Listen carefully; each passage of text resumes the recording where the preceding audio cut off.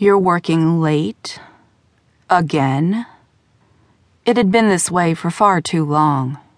Charlie had endless meetings to prepare for as his firm readied to see the ink dry on the contracts pertaining to the office plaza that would bring in more professionals and more rent than his powers that be could ever dream of.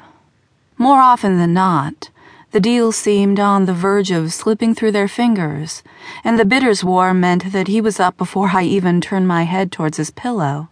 Days turned into nights. I stayed home for long hours with dinner growing cold as I tried to sketch and kept glancing at the clock in anticipation of his return. At least in the early going, he entered our apartment, stripped off his jacket and his vest, and let me touch him. Sometimes he had me out of my skirt before I could speak his name.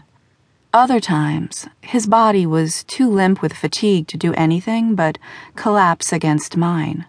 But it was always something to hold him, run my palm up his back until my fingers tangled in his dark hair, just starting to show a few flecks of gray.